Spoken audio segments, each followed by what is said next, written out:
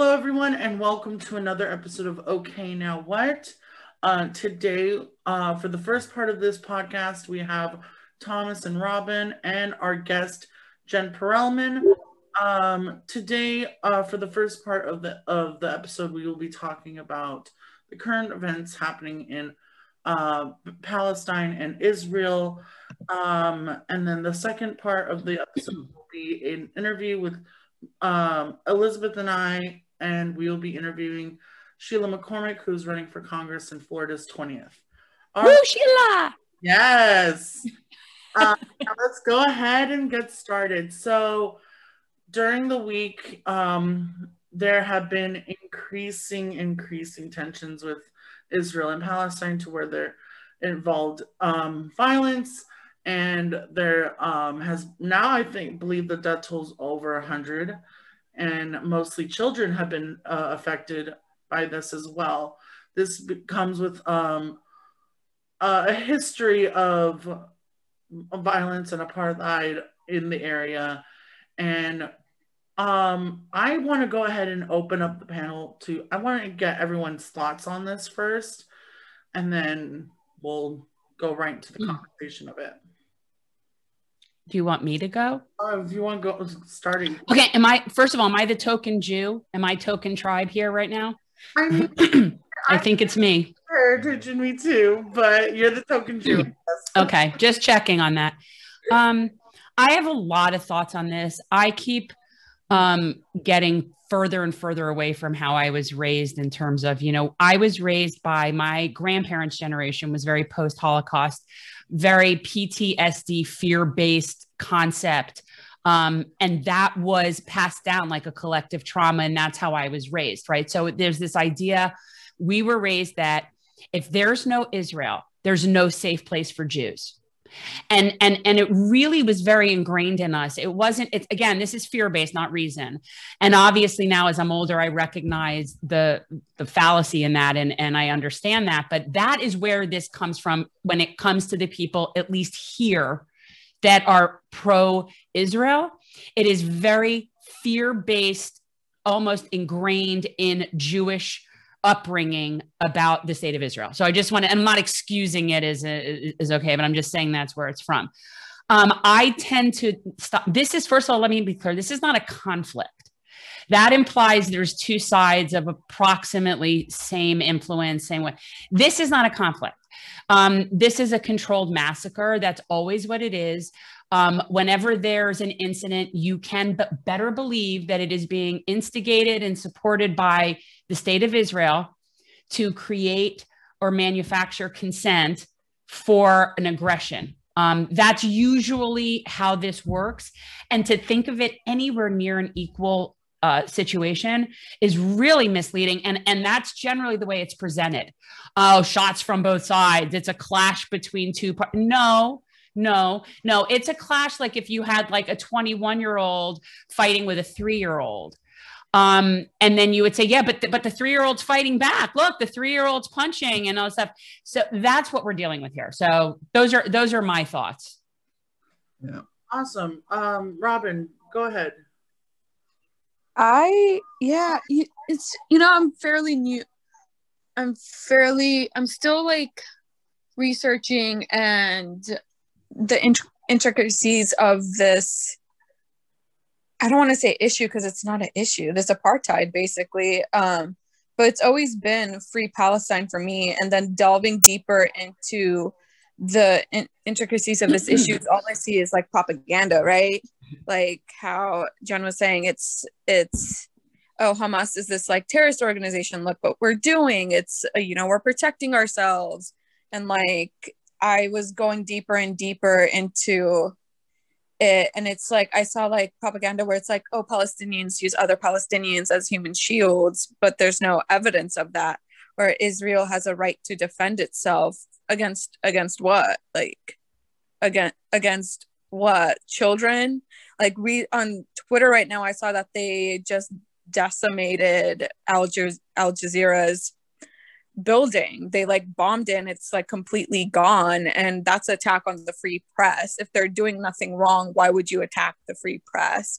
And I'm excited this conversation. I'm excited to learn more and sort of just let people know that an apartheid state isn't a democracy. It's really not. It's even going deep into their democracy. It's like if you're an Arab national, you have less rights than a Jewish national, or if you're a Druze, you have less rights. That's not a democracy. Not everyone has the same rights. And I feel like I'm ranting a bit, so I'm going to sort of pass it on. I'll go ahead and I'll give my thoughts and then move on to Thomas. And honey, this is okay now. This is what we do. We rant. But for me, I'm also fairly new to the events. I want to say, I think I never even heard of the nation Palestine until probably 2018. And I feel like that is a lot of people when it comes to other people knowing about what's going on. And what Jen, when you mentioned earlier, when you said that people believe that if there is no state for the Jewish people, then they're not going to be safe. I believed in that too, because the Holocaust was a terrible, terrible, event that happened, and Jews have been historically persecuted throughout time, throughout the centuries. So yeah, it would probably make sense to give them a homeland. But we're also correct. They used fear in order to do that. So then that, and when you have that, and then you have their actions on basically, when I was reading up, I saw these maps of Jewish occupation. When I saw the very first approved map in 1948, it was approved by the UN. That was a great compromise. It was, you still had Palestine in two different spots, but at least Jerusalem was supposed to be an international area, and you didn't have one nation be in 100 different spots like it currently is now. That doesn't make sense. You know why they do that, right? Oh yeah, because you had later on you had Jews going into Israelites going into Israelis. I'm sorry, I'm going all Bible. I'm going all Bible-y now. Israelis going into those neighborhoods and settling there, but there's also more to that. Jen, did you want to add? Or well, I just want to say they're strategically doing it to impede the Palestinians' ability to coalesce. So every time that they put a new settlement that blocks, and they don't have free transportation. So if you're a Palestinian in point A and there's a Jewish settlement between you and Palestinian, area B, you can't just go there.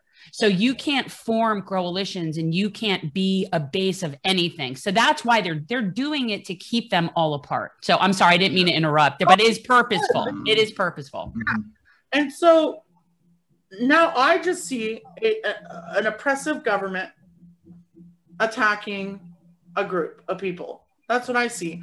And what really angers me is that you have a group of people who were oppressed, and now they're doing the oppressing.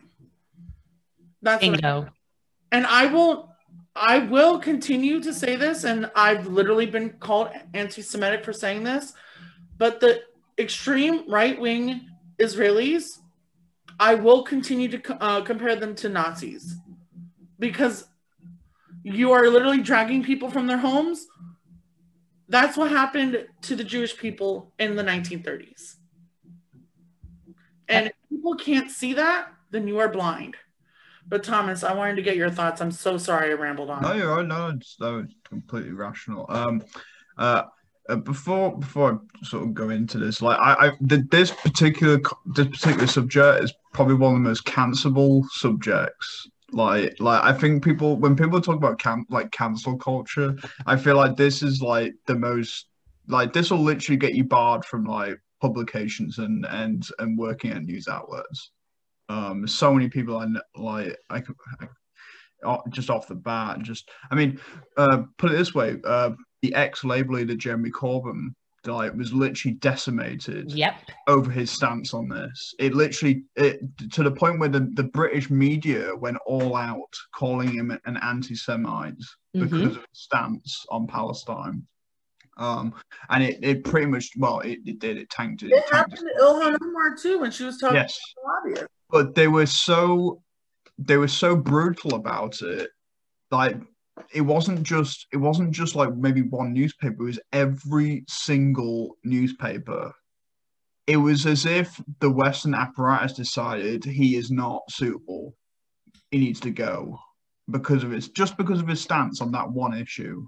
And so when we talk about this, we need to understand that Western media and Western just in general, like you can't have a viewpoint Israel is wrong, and that is entrenched into the media in the West. Particularly, you can critique Israel, but you have to first admit that Hamas is a problem before you even start to critique Israel, and you also have to say that there's conflict, like you said, Jen. There's conflict on both sides. You can't stick up for Palestine without even admitting that first off the bat or saying that off the bat. So I want to go back to a few points. Robin, you made a point about the Al Jazeera building being blown up, and what's the first thing a country does when it goes with a ground invasion? They shut off all communication, and so this is a worrying sight to see. To be honest, I really hope this doesn't happen, but the first thing a country does when they enter a ground invasion or escalate further is they cut off all communication, and that's what we saw with that happening.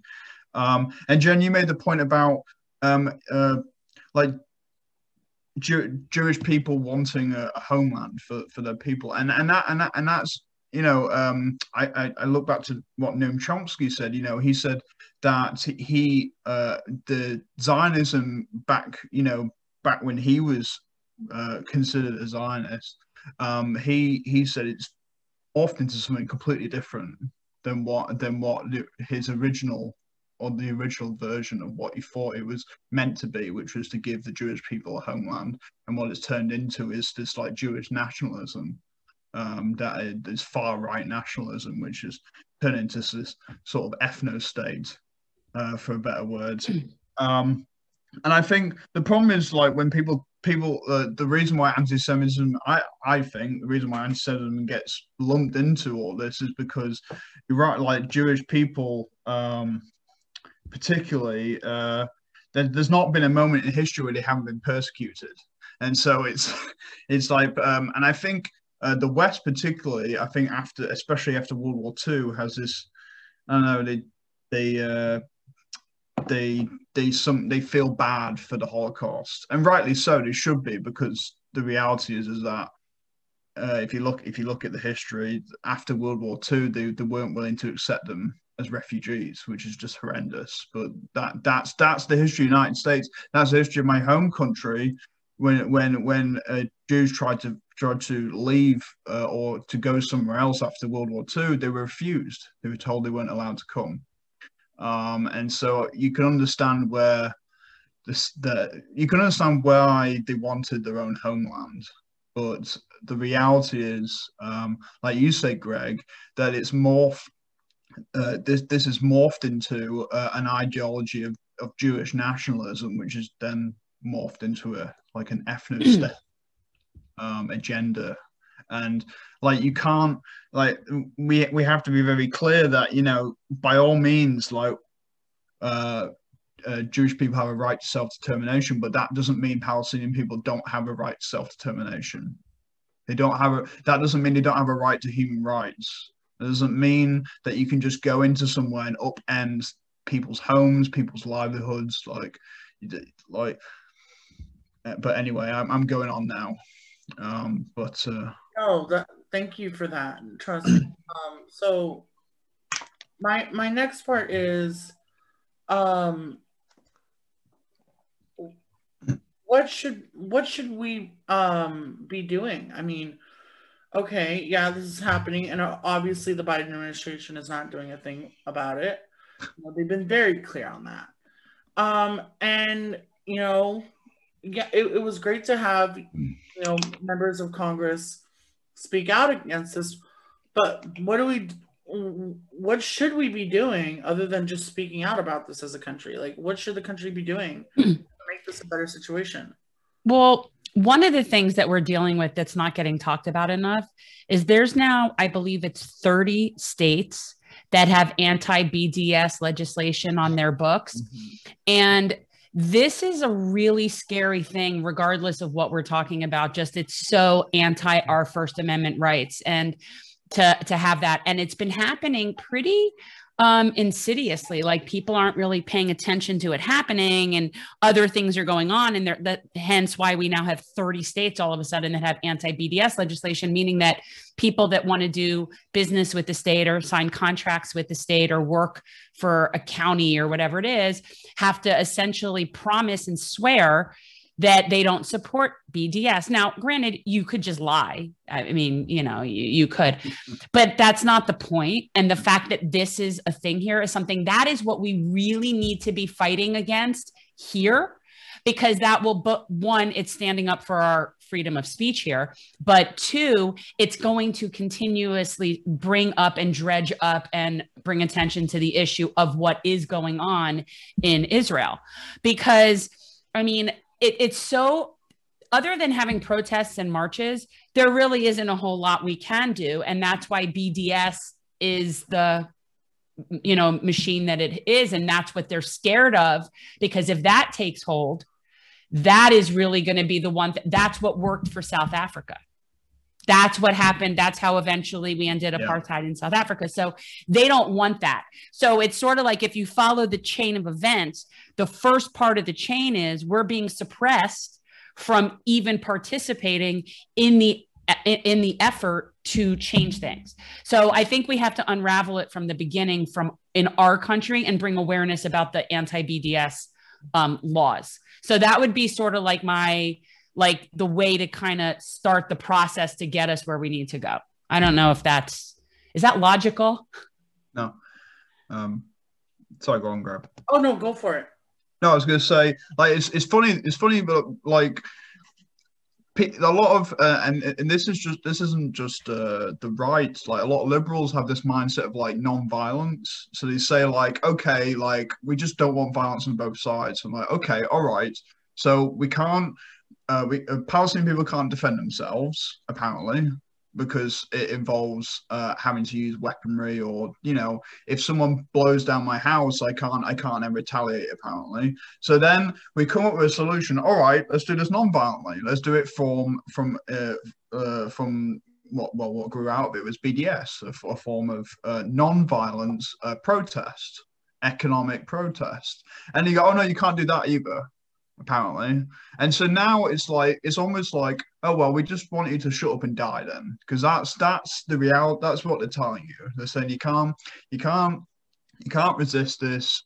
You can't resist this violently, and you can't resist this peacefully through BDS.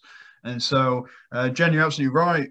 Like, people make a lot of comparisons to South African apartheid, but the reality is that the first thing we need to do, in my opinion, my home country, England, just to put it in perspective, really, England has sold £400 million worth of weaponry to Israel since 2015, right? And so the reality is we need to, the first thing we should be doing is putting an embargo on military equipment. Like, we should be saying, at least saying or conditioning Israel aid based on how based on what they're doing. That's I agree. Definitely. That's the bare minimum. In my opinion, we just shouldn't be doing it at all. But the reality is that that's probably not going to happen. So we need to at least get a condition saying, okay, we're not going to sell you anything unless you stop doing this, unless you stop doing the building encampments and throwing Palestinian people out of their homes, and doing basically ethnic cleansing, which is what they're doing right now. Yeah. But yeah, go on, Greg. I want to go ahead and pass this up to Robin as well. Now, there are, Jen, you did mention there are quite a few anti-BDS legislation on the books. And, Robin, you are a delegate to the California Democratic Party. Do you think that there is any way that at least the California Democratic Party can get involved to making, sure that we as a country shouldn't be involved with Israel at this point? I think it'd be hard, as I consider myself to be more progressive than a progressive Democrat, obviously, which is why I'm on this show. But I feel like it's going to be pulling teeth, because if you go through and you look through like these Democratic electeds, Twitters and their statements, it's like Jen was saying, it's like from both sides, like, they both need to stop that, like Palestinians are attacking Israel too, and like Israel has a right to defend itself. So I feel like it's going to take a lot of shifting the narrative. Like, even if I talk to other delegates, it's the whole like, you're being anti-Semitic if you criticize Israel. And I don't think I'm anti-Semitic. I think I'm anti-Zionist. And if you look at it, I can't even say the word right now, but it was only created like a couple hundred years ago, maybe like 500 years ago, 200 years ago. Jen could maybe correct me on that, but I think it's going to be like pulling teeth, honestly. But I'm pushing for it. There's a bunch of other delegates who are calling for, divesting from the whole, we're supporting pro-BDS legislation and platform for the Democratic Party. But it's going to be, I feel like it's going to be pulling teeth, because Democrats aren't any better on this issue. Yeah. I want to go ahead and move the conversation towards what happened this week. Was there was this CNN, and I believe he showed up on MSNBC, these two interviews with Mohammed Al-Kurd, who is a Palestinian activist in Palestine, and he went on to make these appearances and pushed back on that narrative of the two sides. And he pushed back that no, Palestinians have a right to defend themselves as well. And he was asked, do you support the violent protests that are happening with Palestinians? He pushed back by saying, do you support do you support the displacement of me and my family? Thank you. Yeah. He was then later attacked and evicted from home. Mm-hmm. That enraged me even more, because again, if the state of Israel is all good and everything, freedom of speech wouldn't matter, right? That if you were so pure and awesome and great, why would you have a problem with that? So, Jen, I wanted to get your thoughts and reaction of what happened, and then, yeah.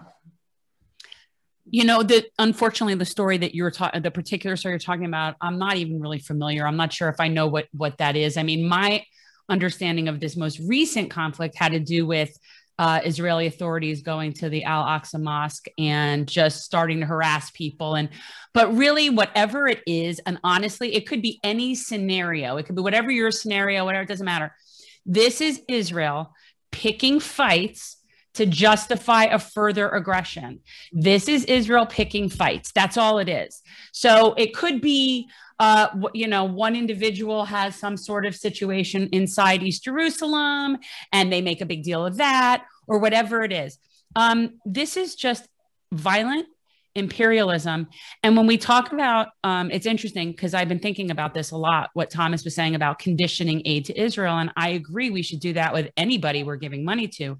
Yeah. But what's so pathetic and hypocritical about it is that we're conditioning money for countries on the things that we're doing in other places anyway, right? So like when you look at what Israel is doing, they're just us. They're just another arm of the imperialist empire. It doesn't really matter if it's our flag or their flag or flag. It's all the same thing. It's oppressing poor and vulnerable peoples for natural resources, for wealth, for power, whatever it is. And so, yeah, we should condition money to places we give money to, but we are doing it ourselves. So, I mean, we're just, it's very frustrating. There's like, we could punish Israel, but really Israel is just a tentacle of us. That's sort of my point. Exactly. I mean, why invest $3 billion a year on that? I'm losing the interest to do so as time goes on. From what you just said, it looks like the main problem is imperialism, modern colonialism. We are going into other countries and stealing from native people of their country, of their resources. So yeah, I mean, it never ended. So yeah, wow, shit, damn. I think Noam Chomsky said it. He said this is like the final form of colonialism. Like this is like in its final stage. Like this is where it inevitably ends up. Yeah, this is where we are. And Jen, you're absolutely right. The United States. I mean, look, the history of Israel and Palestine dates back to the British. I mean, my home country. Like, we really messed up that region. Like that is literally all down to us, what we did. Unfortunately, and and again, at that period of time, Britain was an empire, and it, like all good empires, they want to do it on the cheap.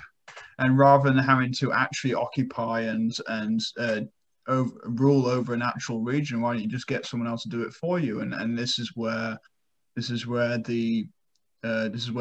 comes into play, where United States interests are enacted at the behest of Israel in the Middle Eastern region. So there's a reason why the United States, particularly countries that have a colonial past, there's a reason why they veto every single thing that comes out of the UN when it comes to making a statement, when it comes to actually trying to solve this crisis.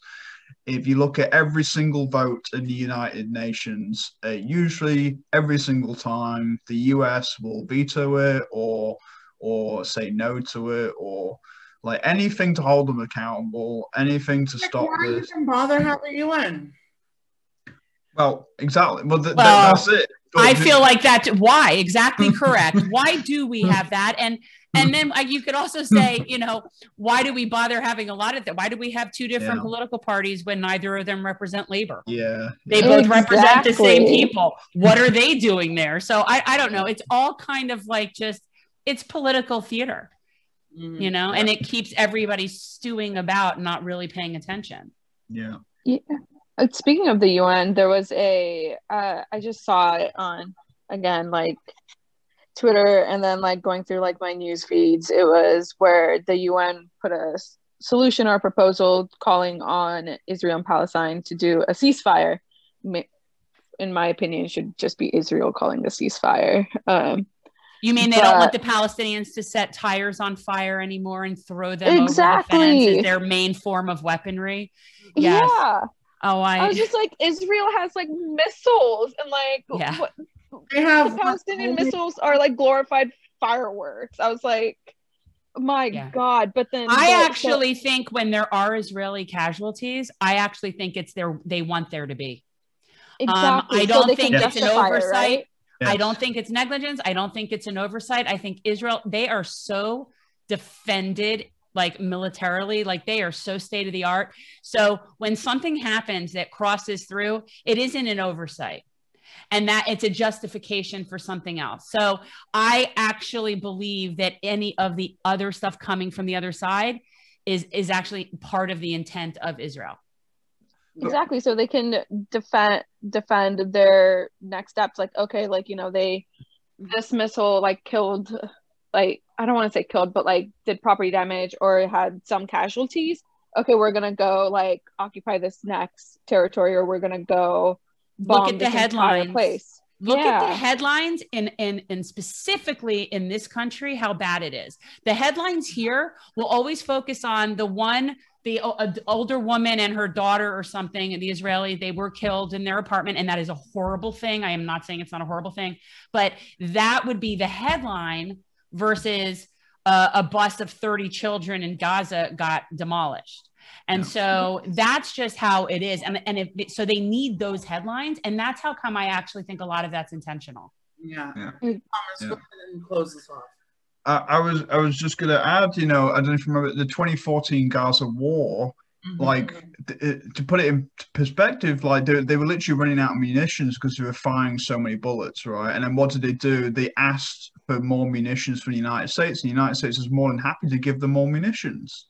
Like at a time where they were literally just like thousands of Palestinian people died compared to, if you compare the numbers to Israel, it's absolutely staggering, right? And so Jen, you made a good point earlier about how it's literally like a 21-year-old fighting a 3-year-old. Like they like to make out like, oh well, Hamas is firing rockets, thousands of rockets back at us, so we need to like we have a right to defend ourselves. Like, right, okay, but the violence is so disproportionate.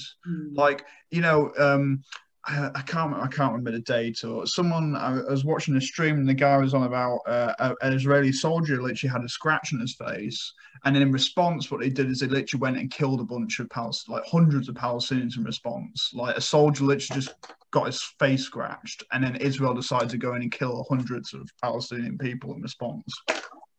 And so that's the level of fear and outright just brutality of this situation. Like people forget, like Gaza, for example, is bordered by land, air, and sea. There's no way out. It's a literal definition of an open air prison. And the United States likes to say that China is doing this open air prison when we're literally funding a direct example what is considered to be an open air prison by United Nations. I mean the UN, like the rest of the world, like they consider this a war crime. But apart from the United States, and it happens to be United States, UK, Canada, Australia, I can't really have one. France, no. Basically, all these countries have a history of colonialism, and it's very evident that these are the ones that are protecting Israel's interests. At the end of the day, it's imperialism, and that's what it is. It's imperialism. It's apartheid. It shouldn't be happening. But Jen, thank you so much for joining us on the panel. Absolutely. Jen, go ahead and shout out your podcast once more. Yeah, so you guys can find us on Generational Change, JEN with a J, Generational Change.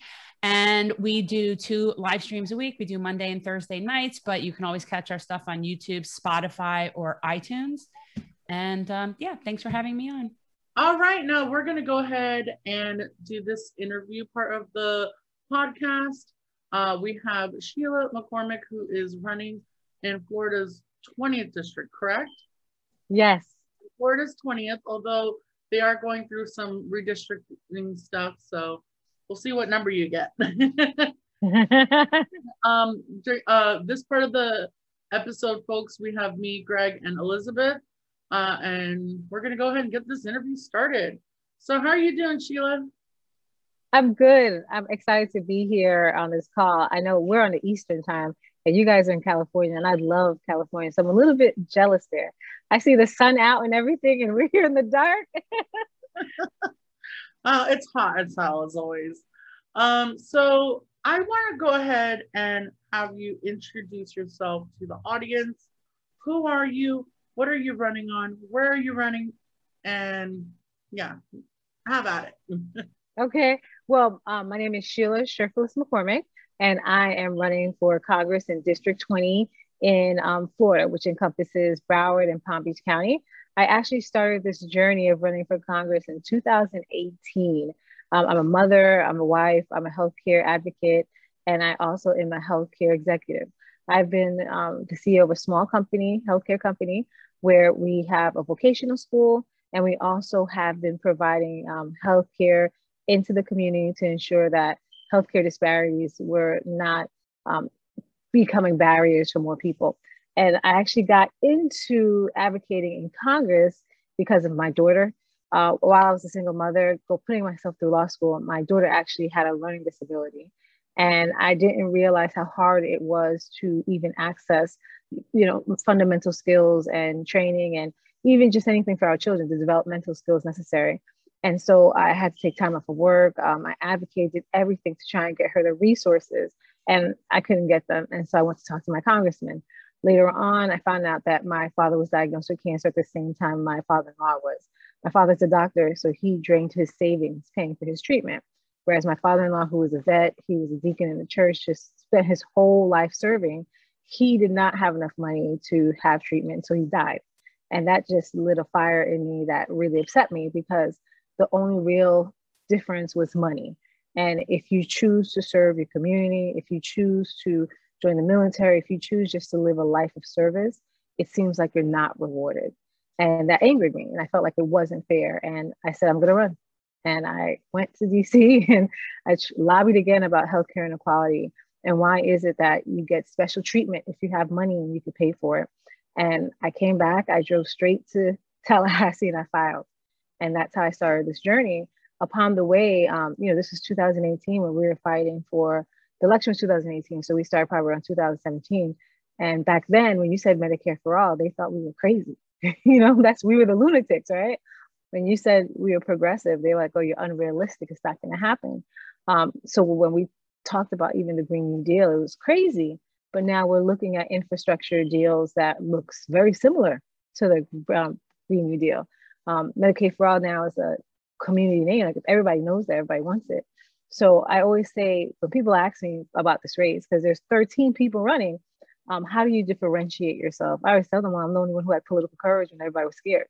When everybody was sitting around watching people die, when they saw us just unjustly being treated, payday lenders taking advantage of us, private prisons moving into our district, just watching the whole gamut, everybody stay quiet. And now all of a sudden there's open seat and everyone wants to say, hey, I'm a progressive, I'm Medicare for all. Where were you in 2018, 19, 20? So that's what this election really is about for us. Who has the political courage to get into Congress and fight and continue to finish what we started?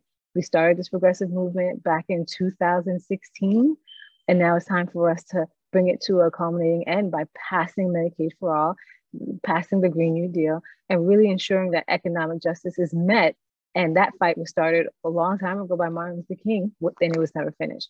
So I truly believe this is our time as progressives to take our stand and say we were right from the beginning. We had the pulse of the people when everyone else was afraid, and now everybody's adopting our policies. So let's finish this.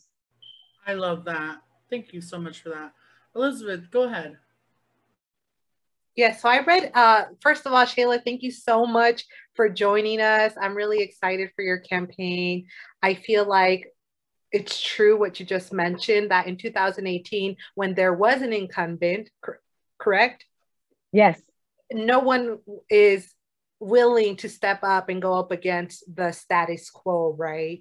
And I think the fact that you were the one that did step up does show tremendous courage, and the courage that we actually need in the House of Representatives. I guess my question would be, I did see a little bit about your background, and I saw that you do have experience in healthcare. And well, Medicare for all is really important to me because my mom is a domestic worker. So she's cleaned houses here in California for 25 plus years, 30 years, more than 30 years. And I've always seen it be hard for her to get access to healthcare. And she has diabetes, and she does take care of herself, and she does go here and there to the doctor, but she doesn't have access to like actual insurance or to like go every day or, you know, when she needs to. So like you mentioned, really the only thing keeping her away from there sometimes or keeping her away from access to healthcare is the lack of money. So I know we used to have Medicare, I think it's Medi-Cal or is it Medicaid? I forget which one it is.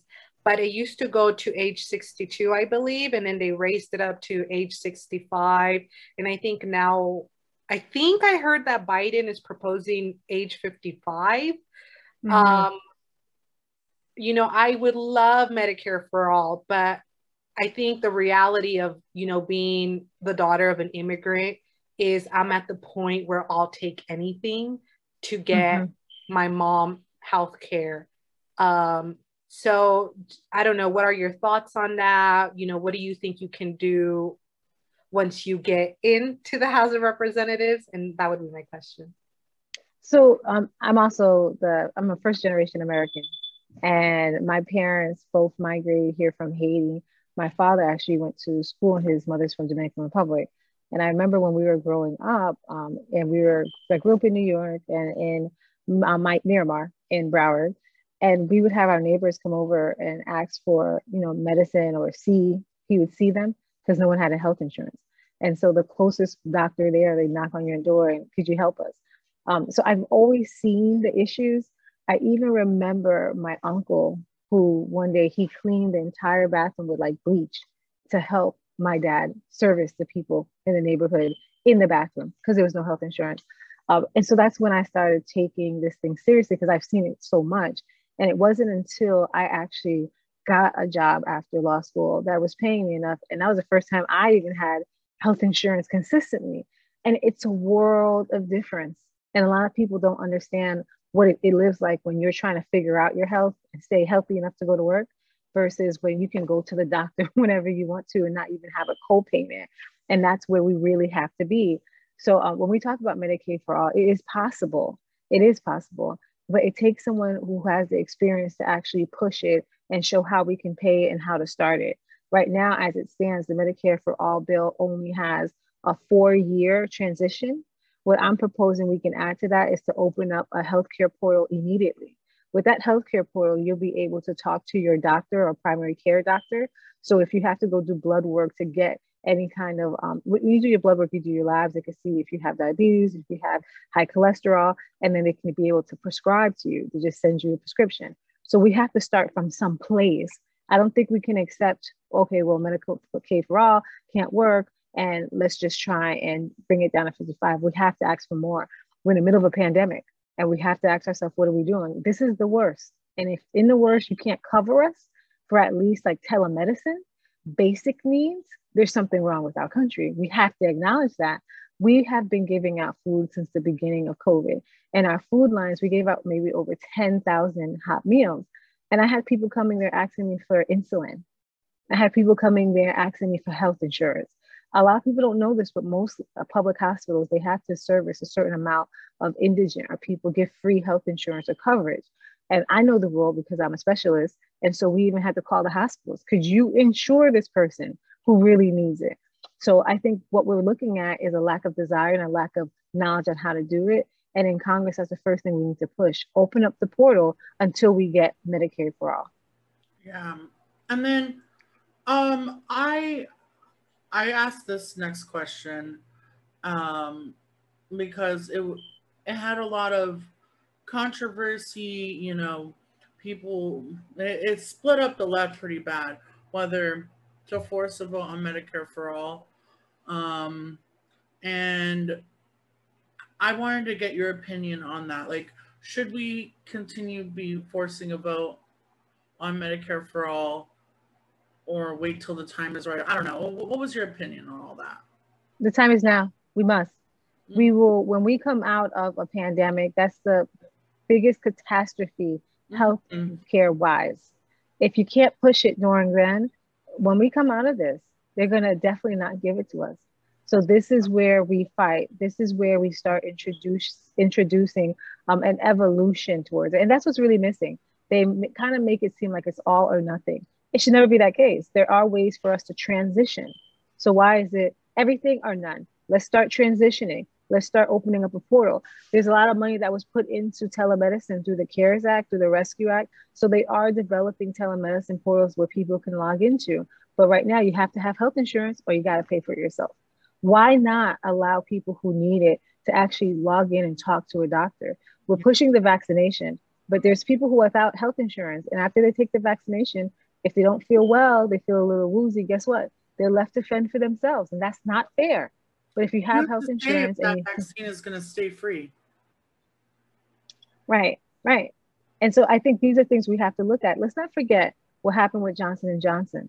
With Johnson and Johnson, that first one dosage, a lot of people had adverse reactions, or many had adverse reaction. If you had health insurance, you know what your experience was? You went to your doctor and he said, hey, we see something going on. If you didn't have health insurance, you know what your reaction was? You're at home trying to figure out, how can I take care of myself? We shouldn't be living in this kind of world. Yeah, I agree. I want to ask one more question. So I'm a stoner, okay? And, you know, legalizing cannabis is important to me. And it's important because, not just because I like smoking weed, but also, you know, people are being put in prison for this. People are racially profiled because of weed. People are making money off of it while people are suffering from it. And I just wanted to hear your stance on legalizing weed and what should be included in the bill if it's ever drafted. I definitely believe that we have to legalize cannabis, definitely. However, I do not believe in legalizing cannabis without us actually erasing and expunging people who have been arrested for marijuana and releasing those who are sitting in prison right now because of marijuana. It's not fair.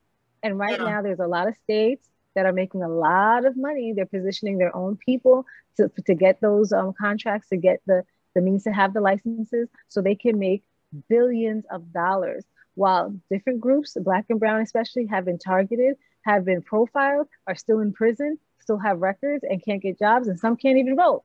So we have to put these things hand in hand. If we're going to legalize marijuana and you guys are going to become billionaires, free the people who went to jail, the people who you targeted. It has to come hand in hand. And on top of that, there's an economic justice issue also, because in states like my own in Florida, for you to even get a license, you have to be a billionaire. They only gave 7. So why are you holding the market? So you can have a monopoly with your 7 buddies, and that traces directly to Rick Scott. Why is he in Senate fighting to hold it and not open up the licensing? So there's a lot of inequality that comes into marijuana and cannabis that I don't believe everybody's aware of. And even some members in Congress aren't fighting adamantly about it.